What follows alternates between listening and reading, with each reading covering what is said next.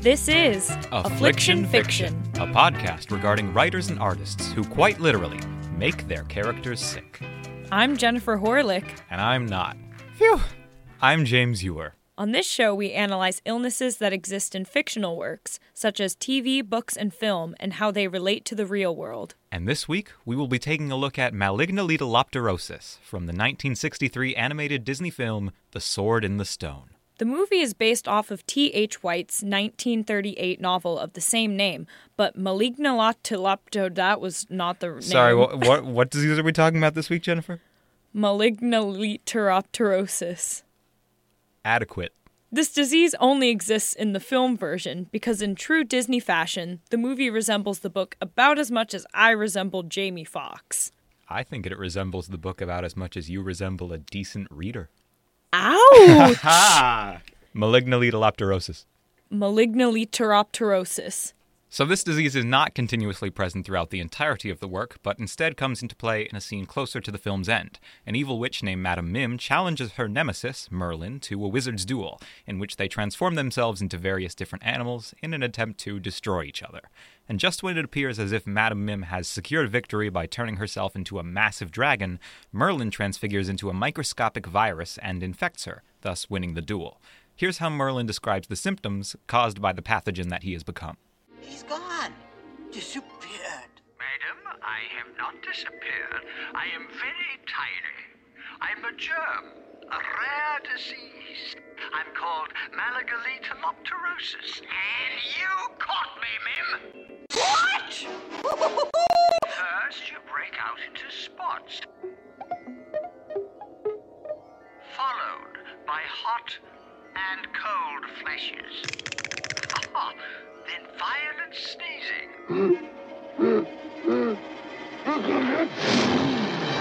What you doing? Oh! You sneaky old scoundrel!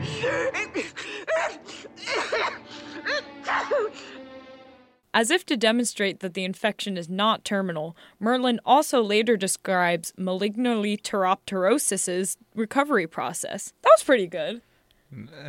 Anyway, let's play the clip. Oh, it's not too serious, madam. You should recover in a few weeks and be as good, I mean as bad as ever. But I would suggest plenty of rest and lots of sunshine. I hate sunshine. I hate horrible, wholesome sunshine. I hate it. I hate. So we can start off by analyzing each of the three symptoms of Malignalitaloptereosis that Merlin lists off, the first of which is breaking out in spots. The symptom of breaking out in spots, as described by Merlin, can be compared to what happens to the skin during chickenpox. Chickenpox, or varicella, is a highly contagious viral infection characterized by itchy rash and blisters on the skin. Hey, Jennifer. Yes? What do you call it when you have a room that's very low below the ground? What? Very cellar. Like cellar. No, I get it. As in cellar. To an inordinate degree. I'm silently weeping. As in a very extortionate cellar. I think we should move on. The infection usually appears 10 to 21 days after exposure to the virus and lasts from 5 to 10 days. Other symptoms besides rash include fever, loss of appetite, headache, and a general feeling of sickness and tiredness. The chickenpox rash goes through 3 phases. The first involves raised pink or red bumps that break out over several days.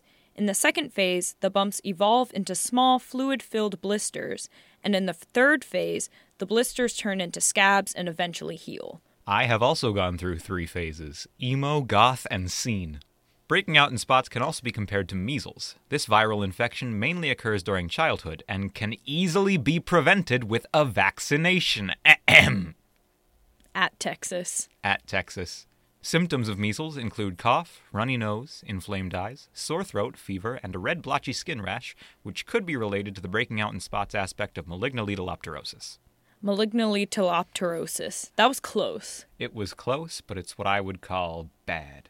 The symptom of breaking out in spots might also mean that a person infected with Malignalitaloptereosis may break out in hives. Hives, or medically known as urticaria, are red, itchy, raised welts. Causes of hives vary, and they can flare up and move around on the skin. Hives are not fun, telling from experience.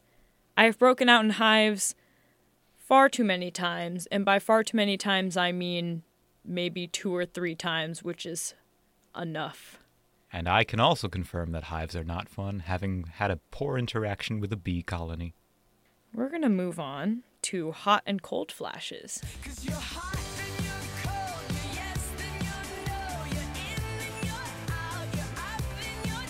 Hot flashes are sudden feelings of warmth concentrated over the face, neck, and chest. The skin turns red as if the person experiencing the hot flash is blushing. Hot flashes also provoke sweating, which can cause a person to feel chilled if they lose too much body heat. And hot flashes are the most common symptom of menopause. I would know. I don't think either of us would know. So, as we said, hot flashes can provoke sweating, and then if your body loses too much body heat, you can become chilled, which is basically a cold flash. So, hot flash, cold flash. Cold flash is the opposite of a hot flash. But aside from menopause, other causes of these flashes can include prescription drugs, being overweight, certain food allergies, and stress and anxiety. So basically, Merlin infects the witch with menopause. How unkind. And finally, Merlin lists violent sneezing as a symptom of Malignalitaloptereosis. Medically, sneezing is known as sternutation, and it makes sense that a synonym for sneezing has stern in it, because as a school, stern is nothing to sneeze at. And that is the only time in my life I have ever made a wholesome joke about Stern. We love you, Stern. We just don't want to admit it. In general, sneezing occurs when debris enters the nose and causes irritation to mucous membranes in the nose and throat. In this way, sneezing is generally a good thing since it serves to remove irritants that have made their way into the respiratory system. However, sneezing can also obviously be a symptom of a greater problem. Perhaps most notably, sneezing can be caused by infections such as the flu or the common cold, which is also known as upper respiratory infection. According to Johns Hopkins Medicine, there are more than 200 different viruses that can cause the common cold, but most often it is caused by a rhinovirus. Since Malignalitaloptereosis is caused by a germ, it most closely resembles sneezing fits that are induced by infections. Did you hear how flawlessly he said that word? It's almost as if I'm not Jennifer. Sneezing can also obviously be caused by allergies, which occur when the body's immune system tries to fight off foreign substances like pollen and food that aren't actually harmful in any way. There are more peculiar causes of sneezing as well. According to Dr. Roberta A. Pagan of the University of Washington, about 18 to 35% of the U.S. population faces reflexive sneezing provoked by light and sunlight. This is why some people report that bright light can cause them to sneeze. Sometimes known as photic sneeze reflex, this condition is also more technically known as autosomal dominant compelling helio-ophthalmic outburst syndrome, the acronym for which is ACHOO, which is both cruel and hysterical. Achoo! What's interesting to note about this is that it goes directly against the advice provided to Madame Mim by Merlin, who suggests that exposure to copious amounts of bright sunlight will reduce her sneezing. Typically, if someone is subject to a correlation between light and sneezing, the opposite is true. The sneezing element of Malignalitaloptereosis is described as violent, suggesting that the sneezing occurs excessively. There have been very rare yet notable instances of extremely excessive sneezing, but the causes of these cases are most often difficult to determine.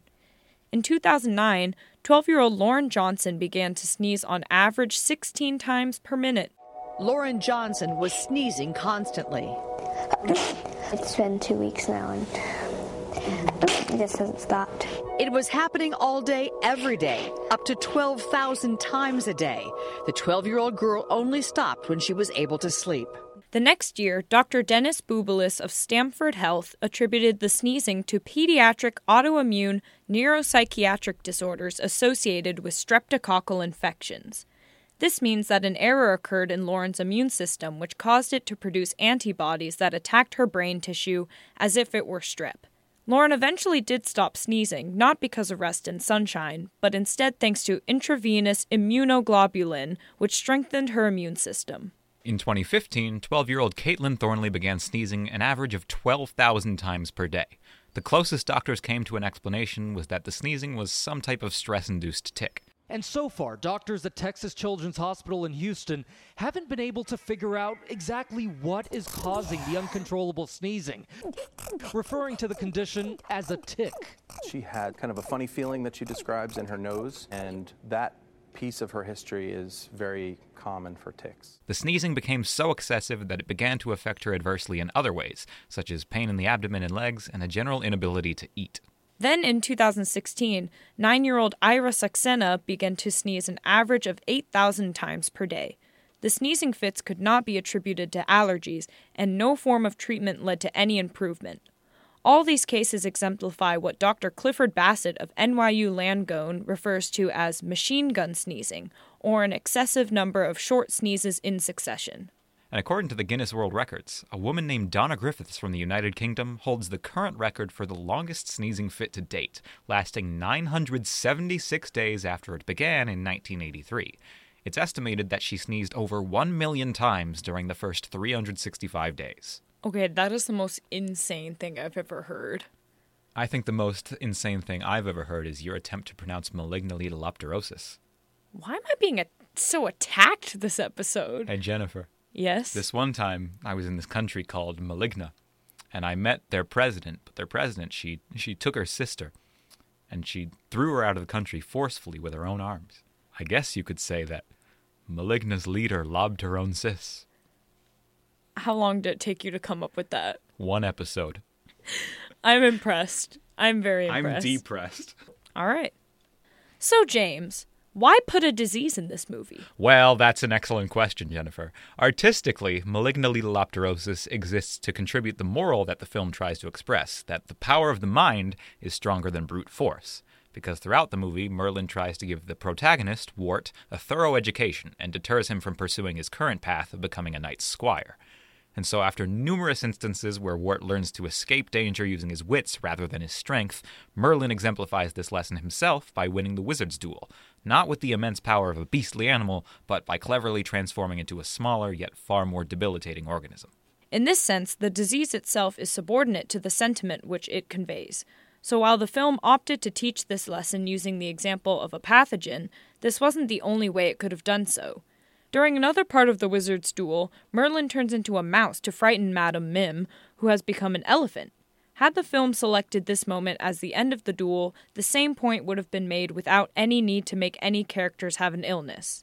Thankfully, the symptoms of Malignalitaloptereosis are generally common and temporary, meaning that while the film did depict illness as a triumphant moment which ought to be celebrated, it did not do so using an illness which constantly and permanently makes its victims live in misery. So our basic conclusion is that the inclusion of a disease in this film is about as passable as Jennifer's pronunciation of Malignalitalopterosis. It's fine. One more time. Malignalitalopterosis. Good for you. And that's all we have to say for now, but what do you think? Do you have a question or contribution to today's discussion? Do you know of a fictional illness that you'd like us to talk about? Do you have personal experience with a condition similar to a fictional one which you'd like to discuss? If so, send us an email at afflictionfiction@wnyu.org. For now, I guess I'm Jennifer Horlick. And I can assure you that I am James Ewer. Thanks for listening. And get well soon.